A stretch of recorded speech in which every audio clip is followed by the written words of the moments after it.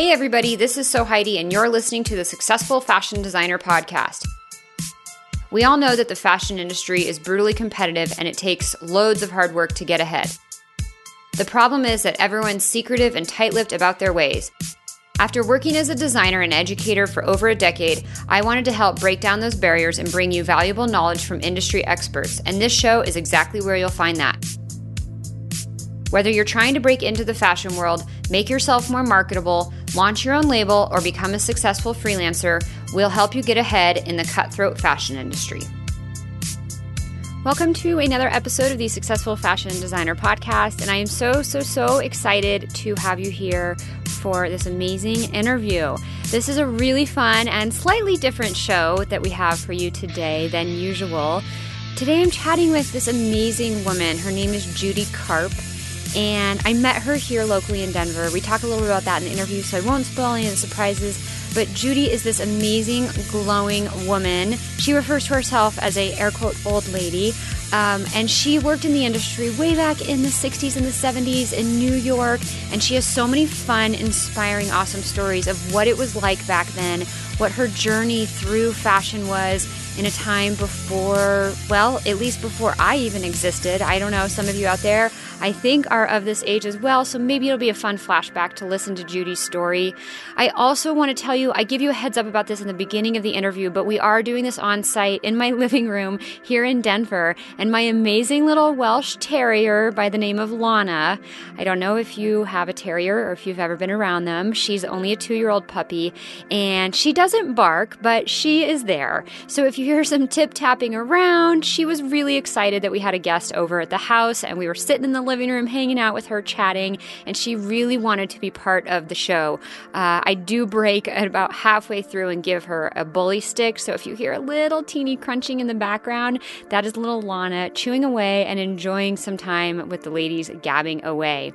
All right, so before we jump into the interview, as always, I want to remind you guys, thank you so much for listening to this show.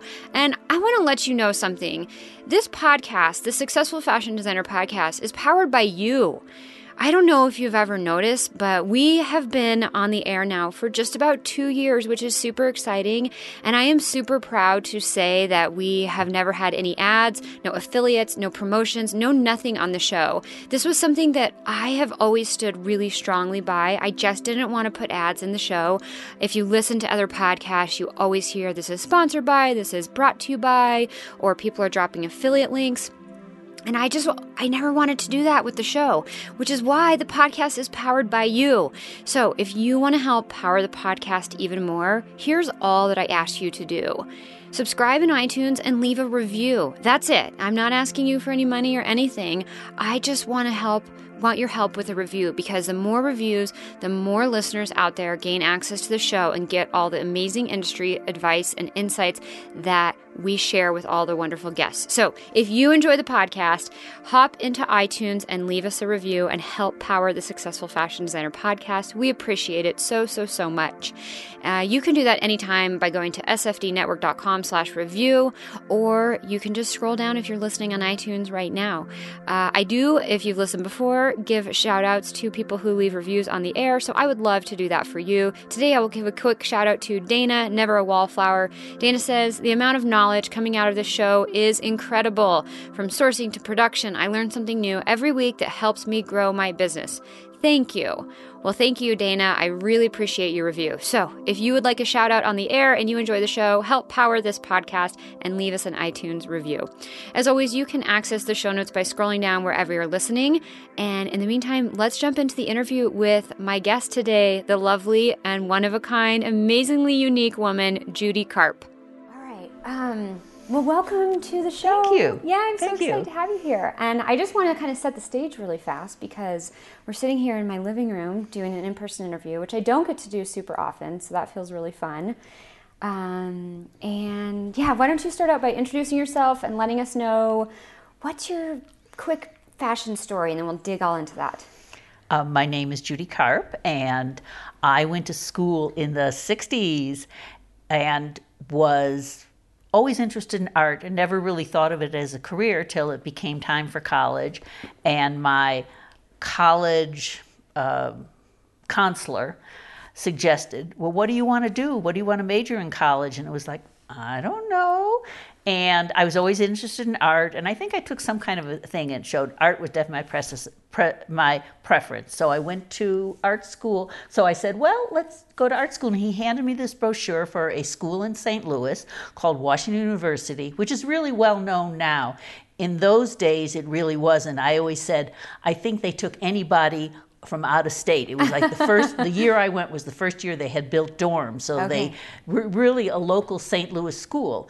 And I saw their brochure, and they had a course in fashion design. And I said, oh, I really think that's interesting. I lived in Chicago. I used to go to the Art Institute, and I actually took like fashion sketching classes. And I, of course, in those days, we all did. I knew how to sew and enjoyed that. So I said, well, maybe I'll apply there. And if I don't get in, my alternative was to go to downstate Illinois and become an art teacher. Okay. So that's sort of how I backed into fashion. And the reason St. Louis, Washington University in St. Louis, had an art school and they had a fashion design curriculum because in those years there was junior fashion, and which it doesn't exist anymore now. Oh yeah, but what is that? Junior fashion, in those years it was 3, 5, 7, 9, 11 sizes. 2, 4, 6, 8, 10, 12. Junior sizing. Okay, gotcha. But it was called junior fashion. Yeah. And all the way, actually, even into my career, into the 70s and 80s, there were houses that specialized in junior fashion. So St. Louis had a company called Thermojack, which might be around at Walmart these days. I think about 10 years ago, I saw Thermojack at Walmart. Okay. Coordinated sportswear, which probably today nobody even knows what that is. Like you would design a group of, pick a fabric, a matching sweater fabric, a matching t-shirt fabric, and you would design things that coordinated. So somebody could buy a skirt, a pant, a jacket, and they just have a whole little outfit. Like Garanimal style? I don't even know what Garanimal style is. Oh, I think it's something kind of like that they did for kids. Yeah. Where the parents, like, if maybe it was the dad or the mom, just didn't really know like what actually goes together, and they had them like color coded on the tags. It was like, okay, well these you can mix and match this. Right. So it sounds kind of similar. Sort of, but you would do coordinated fashion groups. I mean, this was well into the 70s and 80s. People would do groups of fashion. Buyers, Macy's or Bloomingdale's may only buy a few pieces, but you had the ability to take certain pieces depending on the buyers, the people who would shop in those stores. They would put things together like that. So anyway, I got off track. I jumped ahead. Yeah, that's so okay. I went. So they also, St. Louis also was the beginning of shoe business. The Brown Shoe Company, which was one of the big shoe companies, also was located in St. Louis. So that's why Washington University in their art school had a fashion design curriculum. Oh, okay. So that's what I did, and I finished 4 years there. And in those days too, there weren't a lot of options for learning fashion design. There was a school on the West Coast that I'm completely spacing out the name. Was it not FITM? Did they exist back then? No. I can't. There was a school in actually Missouri, like where Missouri State, Mizzou was. Okay. There was fashion design curriculum. There was FIT, which FIT was nothing. It was a 2-year little course. It wasn't, I think, the school it is today. Okay, gotcha. And then RISD, Rhode Island School of Design, also had it. But so anyway, those were your choices, and I picked St. Louis because I still wasn't, am I going to be a fashion designer? It wasn't. I thought I would go to, I wasn't sure if I was going to do it. So I would get a BFA, I would take academics, and if for some reason I wasn't interested in that, I would go on to I could do a regular school curriculum. So anyway, so that's how I started, and when I finished, I was from Chicago, and I wasn't ready to leave home, so I went in Chicago, and I got a job designing for Form Fit Rogers. I think there must have been a lot of undergarment companies in Chicago, because I think there was a few. I got a job for Form Fit Rogers, and I worked there for the summer and basically hated living at home after being away from home for 4 years. Yeah. And a lot of my friends, and we had by the time we graduated, there was 13 of us. And I would say over half of them had gone on to New York and were working in different jobs. Okay. So it was like, you know what? All my friends are in New York. I have family in New York. I'm moving to New York. And I actually, when I told them at Form Fit Rogers, they said, well, we have a design studio in New York, so you could go there and work for them. And I said, well, that would be great because then I'll have a job, because, New York didn't cost anywhere near what it costs today, but it was still, in those dollars, expensive. So I packed up my Volkswagen, drove to New York, found somebody to live with. I lived in the Greenwich Village, and I worked for Form Fit Rogers for a couple months, and then I got a job for a company called Smartee, SMARTEE. Okay, and like a T-shirt. It was a T-shirt company, but it was a knitwear factory on University Avenue on 12th Street between University and Broadway. Okay. Which is near 14th Street. Yes, Union State. Square. Yeah, you know that. Yeah, okay, I know, and it was a factory. Now today it's probably fancy lofts, but in those days it was a factory. And so where are we at? Like late 60s? Early 70s? I graduated school in 64, so this was 65. Oh, okay, mid 60s. Yeah, so it's still in the 60s. Oh, wow. Yeah, definitely in the 60s. And factory's right there in the heart of Union Square. Factory's right in the heart of Union Square. I lived on West 4th Street in Greenwich Village. Oh my gosh. And I could walk, so I walked to work every day. Oh. And I remember this old guy, probably he was always very nicely tailored. Today he was a dirty old man. He'd be from the Me Too movement, everybody be against him. But I remember he hired me, and I remember I was so proud of my little book from school. It was all the designs I had done during school. Yeah, and your portfolio. My portfolio. Yeah. And I presented to him, and he goes, you got a job, you can be the designer's assistant. Well, what Smartee started doing, and nobody did at the time, was T-shirts. Yeah. And there were no T-shirts other than men would wear undershirts. Okay. And women did not wear T-shirts. I don't think there were even polos. It was all like blouses or dresses or something there were a bit more formal. Yeah, and he had like knitwear double knits. Double knits is like the real, you see it today, but in those days they were like heavy wool or wool and polyester. Polyester was just coming into being. Yeah. And he had all these T-shirt machines, and he started to striped T-shirts.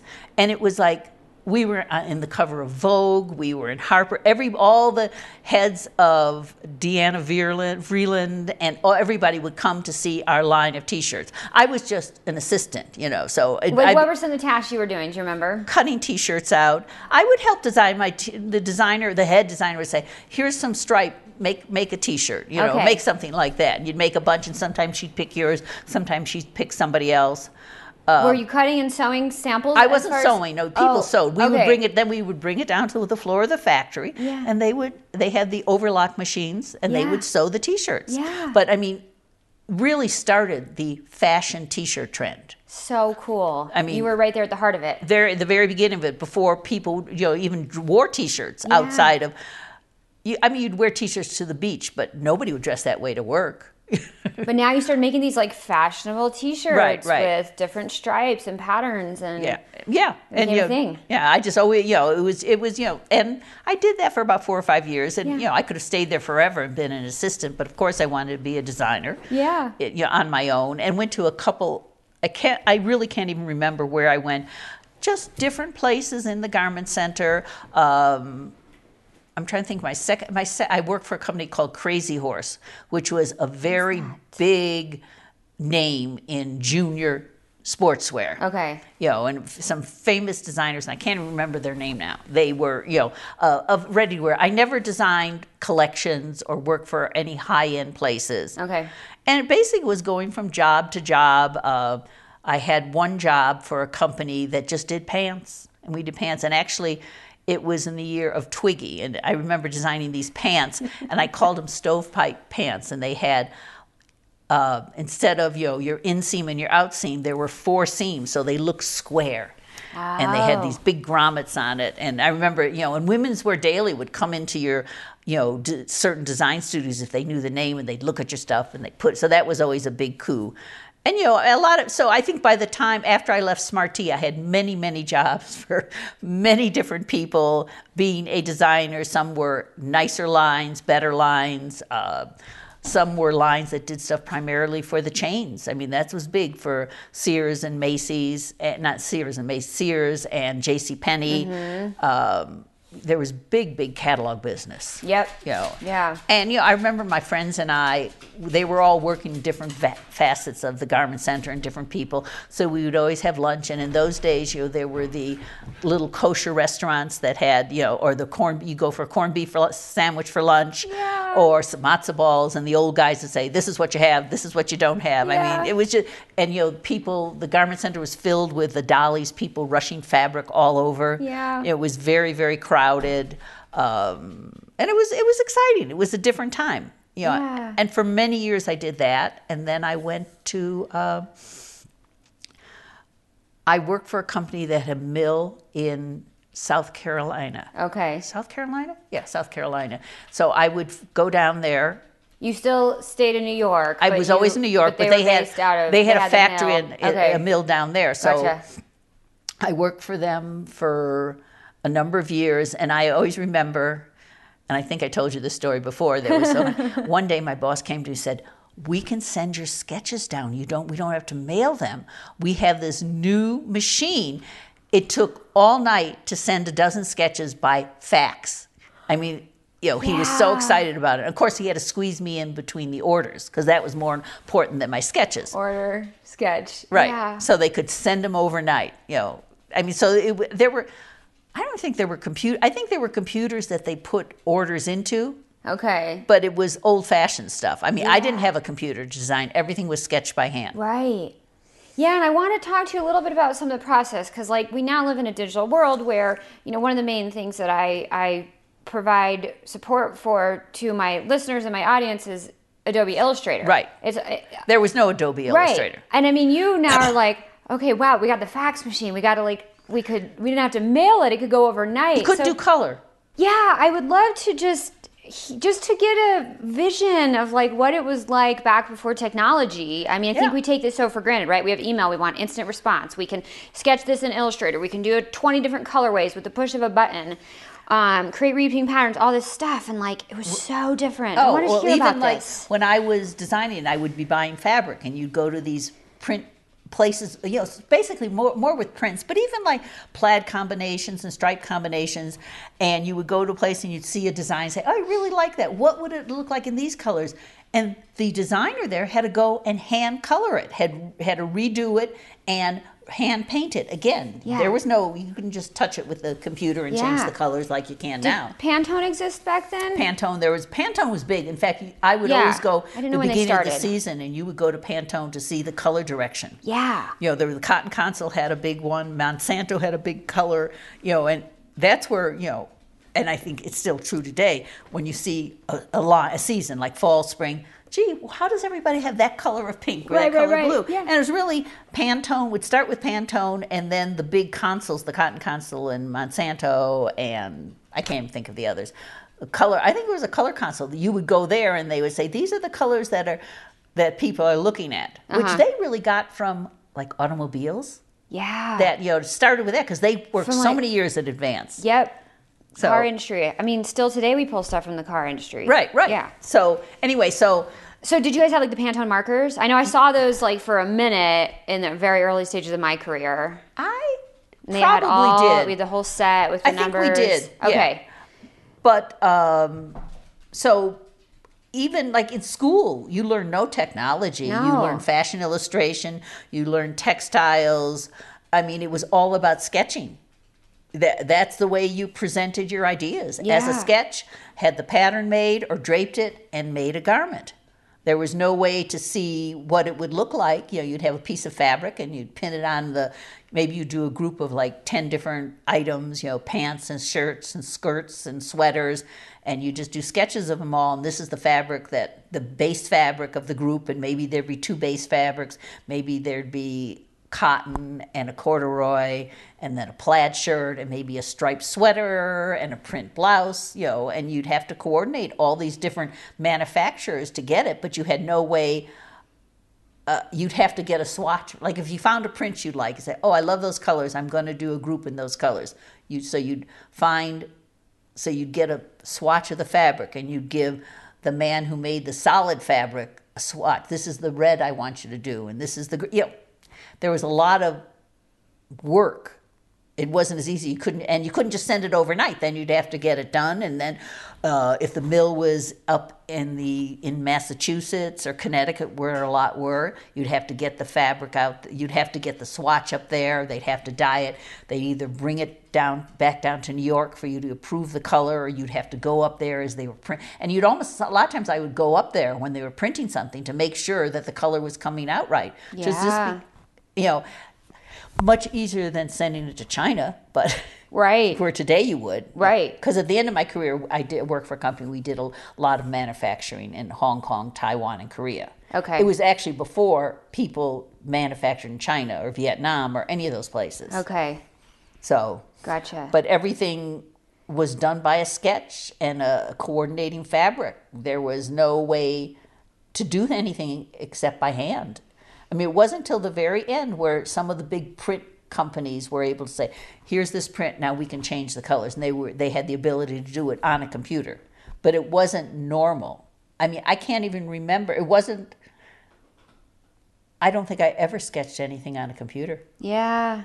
How long were you in the industry until? When did you retire? Let's see. I worked in New York till I moved here in 79. So I worked in New York till 78. Okay. And my last job, and one of the reasons my husband and I left New York was I was working for a company that was based in California. Okay. And I ran their design studio. Out of New York. Okay. And they had a $90 million business with 2 salesmen. Wow. And a bunch of little girls who did everything else. And this is $90 million in the late 70s.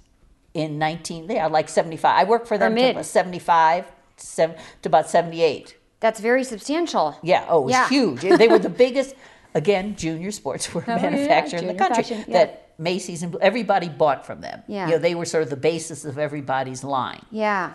Of coordinates. So I did a lot of. Most of my job there wasn't as much designing as working with, because in those days everybody was still in New York. And we would, the hard fabrics, the jeans, the pants, the knits were mostly in New York, the print shirts.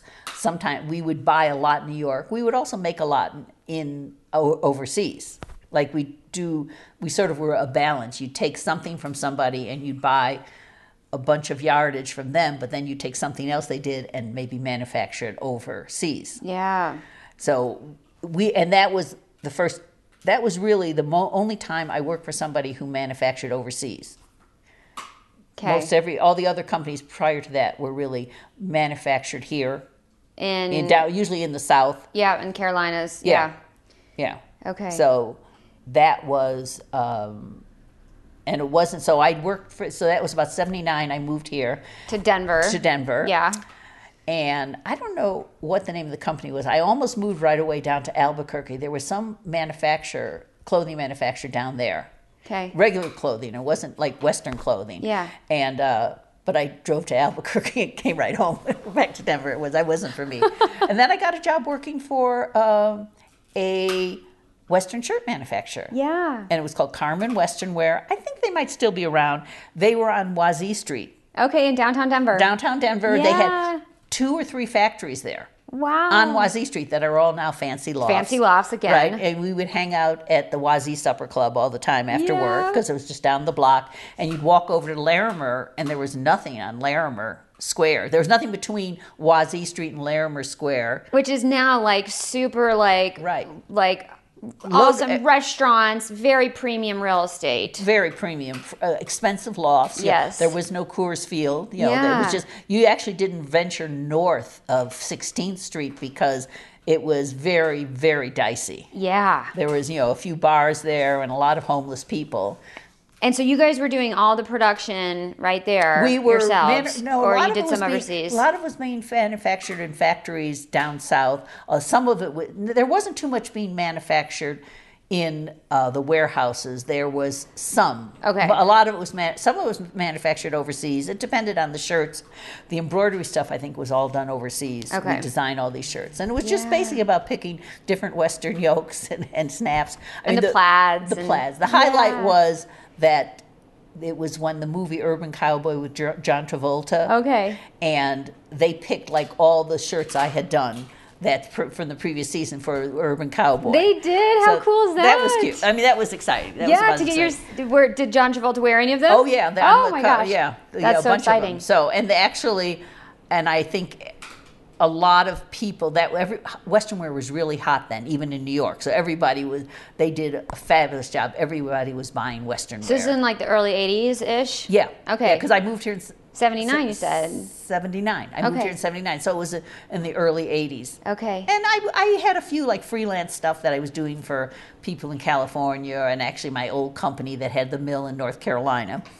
And I did that, and then I finally, the money was like half of what I was making in New York, which is nothing compared to what you would make today.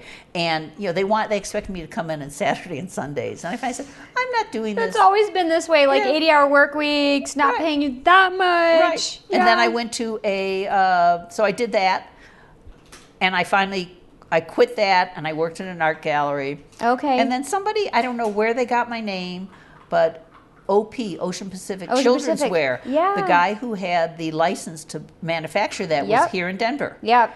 And he had originally used to design Aspen ski wear. Okay. And then he got into the children's wear business, and he had a factory out on 48th Street. Here in And Denver. I did children's swimsuits and sweaters and T-shirts. And then I had my daughter. Just some freelancing with him? No, I worked for them. Oh, you did, for about 3 or 4 years. Okay. Designing a lot of children's wear, going to meetings in California. Yeah. I think once I went to Portugal. We were manufacturing sweaters in Portugal. Okay. But I think they did. I really can't remember. I think most of the stuff was done in California. Okay. But we had the licensee for the children's wear. Children's. That was. Let's see. My daughter was born in '86. So that's when I stopped, about 1985. Okay. And even in the days of like the children's wear, I don't think we designed things on the computer. We still didn't design things on the computer. It's still all by hand. Yeah. Yeah. Yeah. I mean, there was probably a lot more, I don't know if Adobe was, when did you? Well, boy, when did Adobe even start? That's a good question. I mean, I started using it in 2000.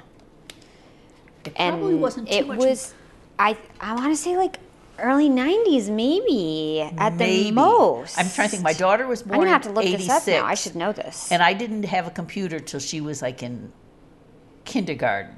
Okay. So that would have been 90s. So I mean, there was more computers being used probably in the 80s, but not to the... Not like the average home wouldn't have one. No. Yeah.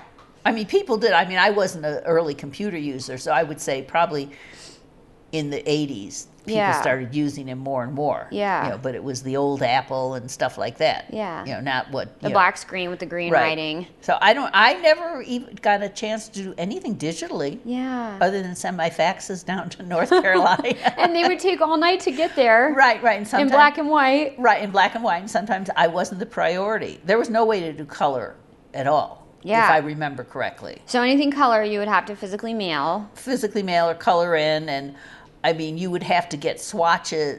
You go to the color console and get the colors you wanted and send them down to the mill so they could start getting the yarn. And it was very difficult to control things, especially in those days when I was doing it. It was all coordinated. So you're the brown in your pants. If you were doing some brown in your sweater, you had to get those colors working. You couldn't just Well, we do still, I mean, it depends on the brand, but some brands still present as a collection, and it's usually they're using the same fabrics in a variety of outfits, not necessarily meant to wear with a vest with the skirt. Correct, not necessarily meant to wear together, but oftentimes it might be merchandise together. Well, because it presents. Because somebody says, I want a dress. No, I'd rather have a skirt. And so the red and the knit and the red and the woven, like it's still, I mean, I have fought through some tough colors in lab dips. Because you're like, okay, well now the whole thing has to sit together and you've got your knit and your woven and your polyester and your cotton and this all has to... And they don't want to take the dye the same. And this one's kind of pinkish, this one's kind of blue. Yeah. Right. It can be a fight. Yeah. It was a whole different thing. Yeah. But so it was really, a very different time and much more labor intensive. Yeah. I mean, it wasn't as creative. Why do you say that? I mean, it was creative in a different way. I don't think it was, people weren't as adventurous as they are now. Okay. I was always getting, here we have 100,000 yards of green corduroy. I need you to do something with it. We need to sell it. That happens today, though. Like, I've been in a situation like that. Don't get me wrong. Okay. I think it can depend on, like, the brand that you're working for, like, what type of liberties you get to take versus, like, oh, we have got all this leftover yardage, or we just need to figure out a way to consume this. Yeah. And there weren't also as many designer options at different levels. You either had the high expensive stuff from Paris and a few American designers. I mean, I think when I started, Calvin Klein was fairly new, and Liz Claiborne was just starting. I remember she was in the same 1440 or 1400. Oh, right, in Union Square there with you guys. No, 1444 on Broadway. That's where all the manufacturers had their showrooms. Oh, right. 1440. And sometimes some of the companies I worked for, the designer studio would be in 1440 or 1400, where everybody worked. So, Liz Claiborne worked over there, and there weren't as many recognized names, fashion brands. names. Now we have so many affordable, better clothing lines. In those days, it was the unaffordable clothing line for most people, and your knockoff coordinates that that was more the level I was at. Very, very affordable groups of things. There weren't as many high-end type of things. Small. I'm thinking of Vince and Pierce and all the people that I tend to go to and I buy now. Yeah, they weren't. That wasn't really such a category back then. There was a few things. But not as much as we have now. Yeah, I mean, you didn't have that upper level of nice fashion sportswear. Yeah. And there's no activewear. Right. I mean, which that's is our life. I know. Well, we're both happen to be wearing jeans right now, right, but I'm usually in like something way more like Me leggings. too. Yeah. Usually I've gone today I don't have yoga. I have yoga tomorrow. I wear my yoga pants all day. Me too. I put it sometimes. Okay, I don't want to go with that. I'll put a shirt over or something like that. And people. I know we live in athleisure. Right. It's a completely different world. I mean, and back then you were making T-shirts, and that was progressive. That's so wild to me. Yeah. They just. I mean, as I said, it was a. Oh, where would you wear that? People would only wear it in the summer to the beach. Right. Nobody would go down to Manhattan. I mean, I dressed in gloves and suits, like fully and heels outfitted, and stockings every day. Yeah. The way people dress today, which is fine. I mean, I'm fine, and that's how I dress. You wouldn't see that. Yeah. You mentioned. You were doing these like knockoff, and I don't know how you meant that term, but I actually did want to ask you this question. So it's maybe ironic that it came up naturally. What did you see in terms of like how much were you like, oh, let's just make it like this brand and like let's change it, or like there's so much of that right now. There was then too. Was it? Okay. It would seem like it was always the salesman. They had salesmen. Right. They bring you something like make it like this. Yeah. This is selling the garment. Right. I want you to knock that off. Yeah. Just make it like this. Oh, absolutely. Okay. And then you find a cheaper fabric. And there were years then I worked for. I remember talking to the guy who had the mill in North Carolina, where I worked at the studio in New York, the sales office, and I had my design studio. Yeah. And I would go down once or every 2 months. And I don't know how I did it, but one year I convinced him I had to go to Paris. I just need to go. I'll get a lot of ideas. Trend research, it's really cutting edge. You've got to send me. And I think the only reason he let me go is the son-in-law who was sort of running the business. The owner was really very old. Yeah. He wanted to go to Paris with his wife. Did you guys go? Yeah, we went. We went. I think I met him once or twice, and I did do. I mean, it's so.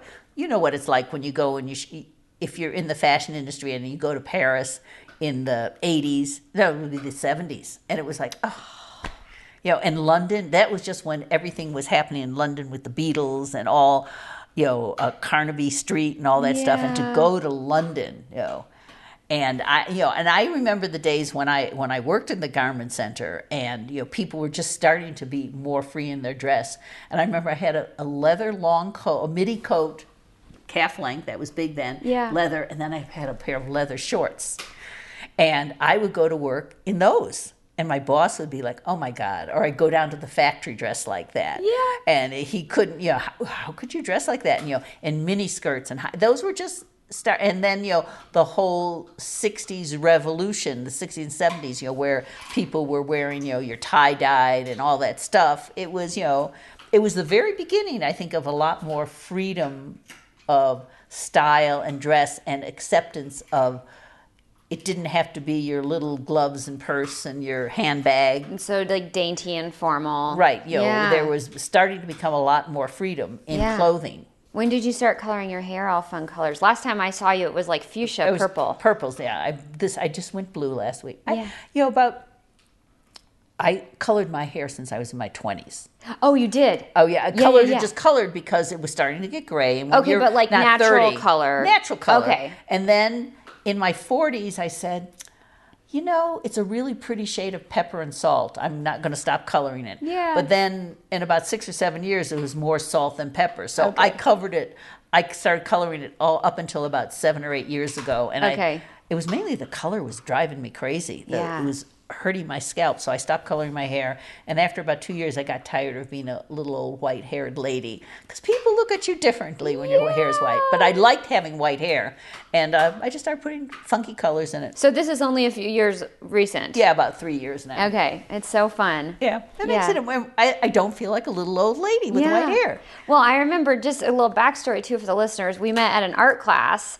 Doing some encaustic painting over the weekend, and I remember I came home and I said to my husband, I met the most amazing lady. She's got hot pink hair, and I'm going to bring her on the podcast, and she's going to talk all about her history in the fashion. I just know she has so many cool stories of like working in New York way back and like what it was like and how it was different. So and I think I would have resonated just as well had your hair been white, but I was still like, oh, and she's so sassy. She's got this pink hair. I said, I make it more enjoyable. Yeah. Because as you get older, you don't really feel older. Yeah. Like you look at somebody who's my age and she's pretty old. I met her, she's really cool, but she's old.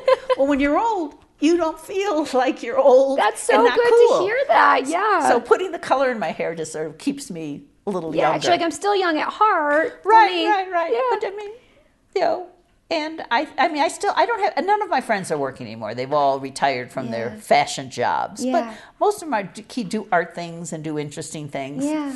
So I know you had mentioned when you moved from Chicago to New York, there was when you graduated, there was 13 people. Right. And you said about half of them had already gone to New York or had jobs. Right. So are those some of those people you like still friends with to this day? My and one good friend, I still see her. She lived in New York she actually ran a business up until 4 years ago. She would Fashion. She designed mostly sweaters for private label. Okay. Saks. Like a lot of stores have their own private label. Yep. And I think STEM is like Nordstrom's private label. That's their own label. Yeah. So they would hire somebody like my girlfriend who had access to fabrics and manufacturing and she did in China, most of it. Yeah. And they would say, make this for us. Or she would show them, or make me something, this is what I need. And she'd say, okay, I can make A, B, or C. And up until about 5 years ago, she did that. And it got to be too much work. Yeah. She left New York, so okay. She was like, I think she was the last person of my good friends who stayed in the industry as long as she did. But all of you had a good run. Oh yeah, all of us. So cool. All of us. There was about 5 of us, and I said one girl lives in Israel, and she actually designed clothing. Nobody's designing anymore, but all of them designed well into their late 50s, at least. Yeah, maybe had a good 60s career. Yeah, not quite 70s. Not quite 70s. Yeah, but okay. Yeah. Do you miss it? I had a wonderful time the years I was in New York. When my husband and I left, we were both. Every weekend you get out of New York, right? In the summer, we went to the Hamptons. In the winter, we went skiing. So our life was getting out of New York. And I said to my ex-husband, who was a cop in New York, I think we should try someplace else. Yeah. And he wouldn't move to California because he's still assured it's going to fall into the ocean. And we were both skiers. And I said, well, why don't we try Colorado? And so that was just kind of random. We had no family anybody there. Here? No. Yeah, and I didn't want to go back to Chicago. I didn't want to live in Chicago. Okay. And both of us were really. We weren't. I love being in the city, but we weren't. We were always trying to get out of the city. Okay. Yeah. And so we left in You said 79. I think. We moved here in 79. Yeah. And both of us are still here, not together, but you know, Yeah. he stayed and worked. He had a successful contracting business, and Yeah. you know, I did my fashion stuff, and then my daughter went to a private school, and I was of course a volunteer, and then I started doing. They asked me one day, you know everybody at school and you worked on all these events, why don't you come into the development office? So I did fundraising for that was my last career. Oh, okay. So, Yeah. and then before I did that, I did work in an art gallery for a few years. Oh, right. You had said that. Right. Do you miss working in the fashion industry or sketching or anything? No, because I do my painting. Yeah, true. You do all sorts of other artistic stuff. And that was my big regret nowadays, that I wish when I went to art school, I didn't just do fashion, because it was all a fashion curriculum. Interesting. Pattern making and textiles and illustration. We did not do regular art courses. Oh. And I would be a much better painter now if I had that background, the knowledge that I've gotten these past few years of just painting. Yeah. I mean, at least you're exploring it now, though, I think. Yeah. And not everybody has the sort of go out and do stuff mindset that you do at a certain age. I see some people do you mind? 76. 76. I was 76 yesterday. And you're just amazing. I mean, Right. you're just all full of energy, and you go out and you do stuff. But you have to. You'll see someday you'll be old. Well, I'm getting there. 37 almost. Oh, well, I remember when I turned 40. I've got the salt and pepper happening already, and I refuse to diet. I've done the hot pink and all the stuff, and I'm out of that phase for a minute. But I see people your age that are I think they would never go and do that weekend art class where we met. Right. They just maybe, I don't know, I think it's never too late. You just do it. I think it's never too late, and I think it's everybody's individual. People. True. Some people just, I'm too tired. Because as you get older, going out and doing things, there's always something aching. I have this book on hold at the library I'm waiting to read. It's called Rowing Upstream, Dealing with Life in Your 70s. Oh my gosh. And I think, it's just because most of my friends actually are 10 years younger than I am, because I didn't have my daughter till I was 43. Okay. So I was about 10 years older than everybody, all the other parents, and those are my friends. Yeah. So I'm sort of the old one in the group, but it keeps me younger because they're still, they're not dealing with as many things as a few friends of mine that are my age or older are dealing with. Yeah. And I think it's exciting. It's real easy to sit back and not do anything. It sure is. Just to watch TV and stay home. And I think the more you try to do, and sometimes you have to, I think as you get older, you have to force yourself. It's easy to fall into that comfortable rut of not doing much. I'm just a little lady. at any very stage in your life, I think you can go through that. And you sometimes have to be okay, I should maybe get out of the house a little bit more. I work from home, and believe me, I sometimes feel it. It's I don't want to do anything today. Or, yeah. No, and you're going to yoga, it's amazing. Well, I think you have to, but, I think I love going in the store. I don't need to shop as much. I'm not a big shopper, but I love to see the way things evolve, and it's having worked in the industry, you have a better idea of why things are in the store or why they are not. Yeah. And then sometimes I look in the store and I said, this is such crap. And not even, my biggest rant these days is I could never find any nightwear that I like. I think most of it's terrible. They're sleepwear, you actually want to sleep in it. Yeah, that you want to sleep in it. I'm usually finding a t-shirt someplace and a pair of leggings, and that's what I sleep in, because I can't find anything. What would you want to find? I don't know. Some interesting. It's interesting. You don't even know what it is. I'd like to see a bunch of now you see these little pajama sets. Yeah. Well, I'd like to see pajama tops and pants or shorts that I could put them together and have my own little. You don't want to buy the set that's all plaid, or the all Soma stuff, prints with little fun shoes on it. I mean, they're cute, but and also too, today women, you're not the same size on top as the bottom. Oh, right. So you want to be able to mix and match. You want to be able to mix and match. And do you hear this? Right. Every time I go, it's maybe every once in a while I'll find a top I like. And then I'll just, I found this great top I liked, this pajama top. It was sort of to the knee. And I like to have something on my legs. So I have a pair of old thin leggings, and that's what I wear with it. Yeah. Because it looks cute together, but it's comfortable. And it works. But these nightwear outfits or this lingerie. I mean, not that many women wear fancy lingerie. It's not comfortable. It isn't. It isn't. So anyway, but it's that's your interesting. brand. I think having the fashion background when you look in the stores and you It's see what's different. going on, Yeah. it's different.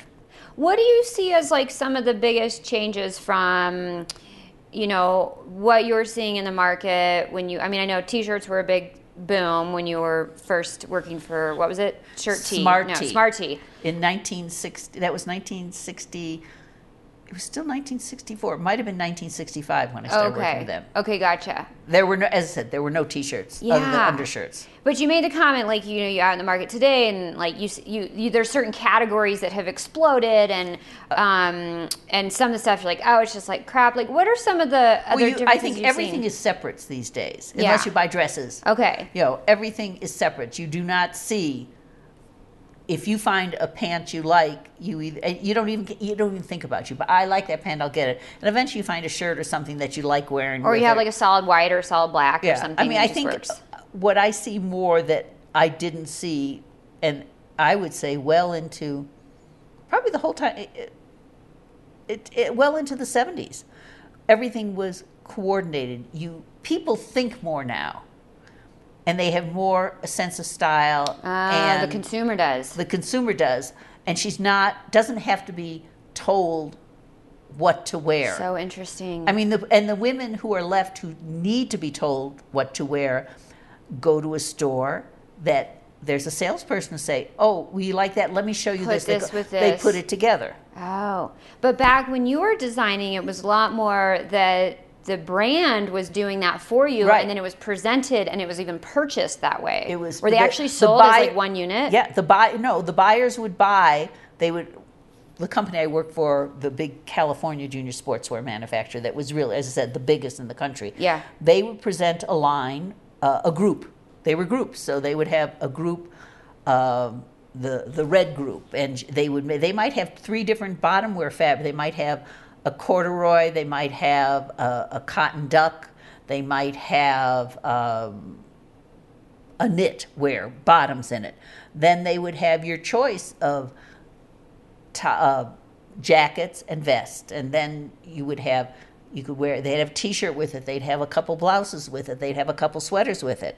But basically you could pick one of each type of garment and mix and match. And depending you have all on the these different store's outfits. customer, they would buy, some stores would just buy one bottom, or some Sure. would buy a skirt. The buyers would put together the groups, and you would go into the store, and there would be a rounder or a rack with all the different pieces of this one group completely coordinated. Yeah. So you could pick 3 or 4 pieces from it. And then just know that this Right. is what goes You together. wouldn't see a dress in that fabric. Now Yeah. today you might see a skirt, a pant, or dress in the same fabric by the same manufacturer. Yeah. Because they have to do it to buy enough fabric to make it, cost effective. You're one of the first people I've ever talked to who uses the word manufacturer technically appropriately or accurately. Do you know what I'm talking about? No, I didn't. So I had one of my past guests is, what does she specifically refer to herself as? A cut and sew production facility. She's the factory. She cuts and she She's sews. the manufacturer. But she's not. Okay, no, so there you just used it differently. So she and I did a little Googling on some of this terminology because I was like, whoa. So technically the manufacturer is the person that is designing and paying for the goods to be made. Right. So she's not designing and paying for the goods to be made. She is being contracted out as a service provider to do the production. The manufacturer is the actual brand that is like responsible for the clothes at the end of the day. And so he's saying to her, I want this. She's not designing them at all. No, she's just a factory. She's cutting and sewing, Okay. and she's a completely independent. But like, for example, so many people, and I'm guilty myself, but like we'll say, the brand is located in New York City. No matter how big or small they are, and let's say they send production overseas to China, Right. And everybody says, the manufacturer, referring to the factory in China, when in reality, the manufacturer is that company in New York City. They are outsourcing to... Right, they're paying for everything. Correct. They're buying the goods, but they're sending it to a factory to make it for them. Correct, and the factory is not the manufacturer, but everybody calls it that. Yeah, Pretty No, much they're the everybody does. factory. But then you just used it what did you say? You said something. I don't know. You said it, and you said it in reference to like the manufacturer would put together these like collections. Right. But like today, most people wouldn't say that. And so it's just Yeah, interesting because I caught you that you used it, air quote, correctly per the books. Right. But, and maybe it's a generational thing. It might be, but I don't know. It was, things were very different then, what was presented. And I think, as I said, a lot of it has to do with the sophistication of the consumer and their desire to be different. Yeah. In the 60s and 70s, you did not want to be different. You want to just blend in. You want to be dressed and act the way everybody did. And I really do think in the 70s when people started, all the Aquarius days and all of that time, and people started protesting, they wanted to be different and became more acceptable to be different. Yeah. And I think that's what changed things a lot. Yeah. They didn't want to be the same. Yeah. I love it. Oh, you've seen so many fun things and have such a great keeps perspective. Changing. Yeah. It's so cool. Really, really fun to get to like hear your whole story and everything, and just get a little glimpse into like what it was like back like in the olden days. Yeah, that's so cool. Well, thank you so much for the chat. I have a question I will ask. I ask at the end of every interview. Mm-hmm. What is one thing people never ask you about having worked in fashion that you wish they would?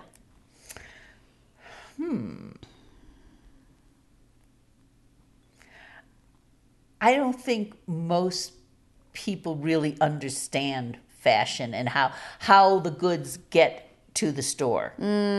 I don't think people have any idea of how that happens. Yeah. It's there.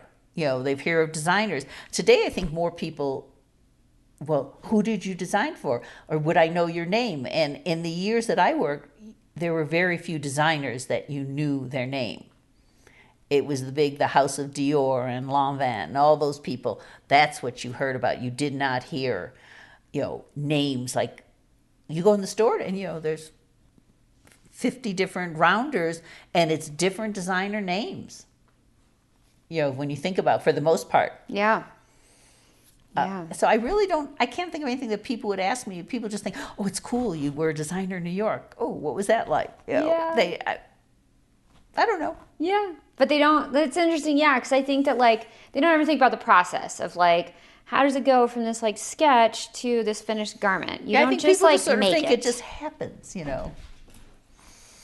So I really don't feel like, I don't even talk about being a fashion designer very often. You don't? No. It came up in our art class. Because she was asking, how you got into it. She did. Yeah, That's about the only time it comes up. And I think I perked up when you said that. I was like, I do that too. I want to talk to her. Yeah. Well, I admire what you do now and the way you've approached it. But I don't think it's not that uncommon. People have a different path to fashion in these days than they did when I was there. Yeah.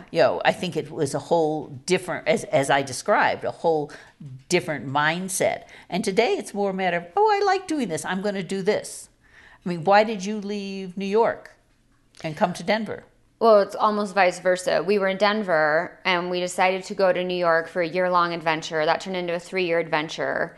And then 3 years was good and we came back. But I have always done my fashion stuff. I did start working for a brand in Denver. That was how I kind of kickstarted my career. And then I did freelance and contract work for about a decade. And I did that all remote. Even when I was in New York, I wasn't working with brands in New York. Yeah.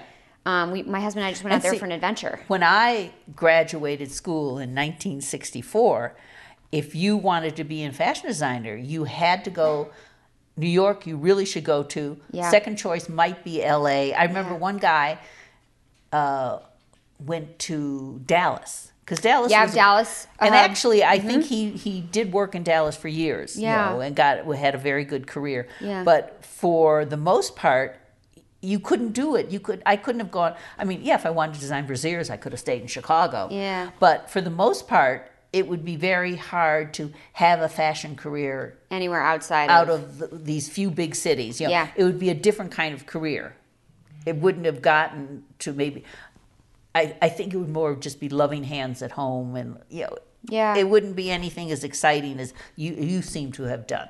Yeah. With your career. I mean, I've done a lot of golf and active and lifestyle apparel. Like, I've not done any like runway, awesome, big fashion type of stuff. I never did either. No, right. And I think that's actually a misconception that like, if you want to go into fashion, like you're going to get to do all this like really glamorous, stuff. Yeah. right? And it's like, at the end of the day, most of it is everyday clothes for everyday people. It's kind of what I always say. I'm like, there's so many brands out there. It's now, especially outside of New York. And it's funny because I've talked to people who have lived and worked in New York for 20 years, and they're like, I'm terrified to leave because what am I going to do? What am I going to do? And I'm like, there's a lot of things to do in other places that aren't New York. Well, there's a lot of brands, but today too, it's much easier to work remotely.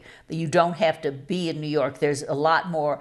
Almost anything you need is available to you here in Denver, and everything's digital. Yeah, right. So it's different. You know, in those days, you had to be in one of those places to have a career in fashion. There wasn't any. You couldn't say, well, just there was.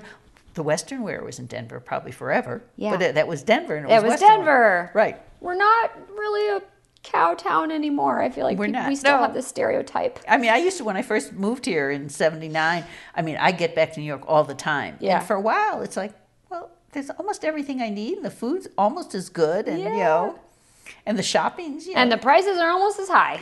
That's for sure. So lovely to chat with you, Judy. It was great to talk to you. This is fun to do. Yeah, super fun. Are you like online anywhere? LinkedIn, Instagram, anything? No? Okay. Usually the listeners like to connect to people, but if that's not your game, I totally get it. You can forward it to me. Okay. They can if they have any questions. If anyone wants to reach out, shoot me an email and I'll forward it on to Judy. So awesome. So lovely to chat. Thank you so much for coming over and doing the show. Oh, it was a lot of fun. I was flattered. Oh. Thank you so much for listening. Thank you, Judy, for the awesome gab. It was really fun to do this in person at my home in Denver.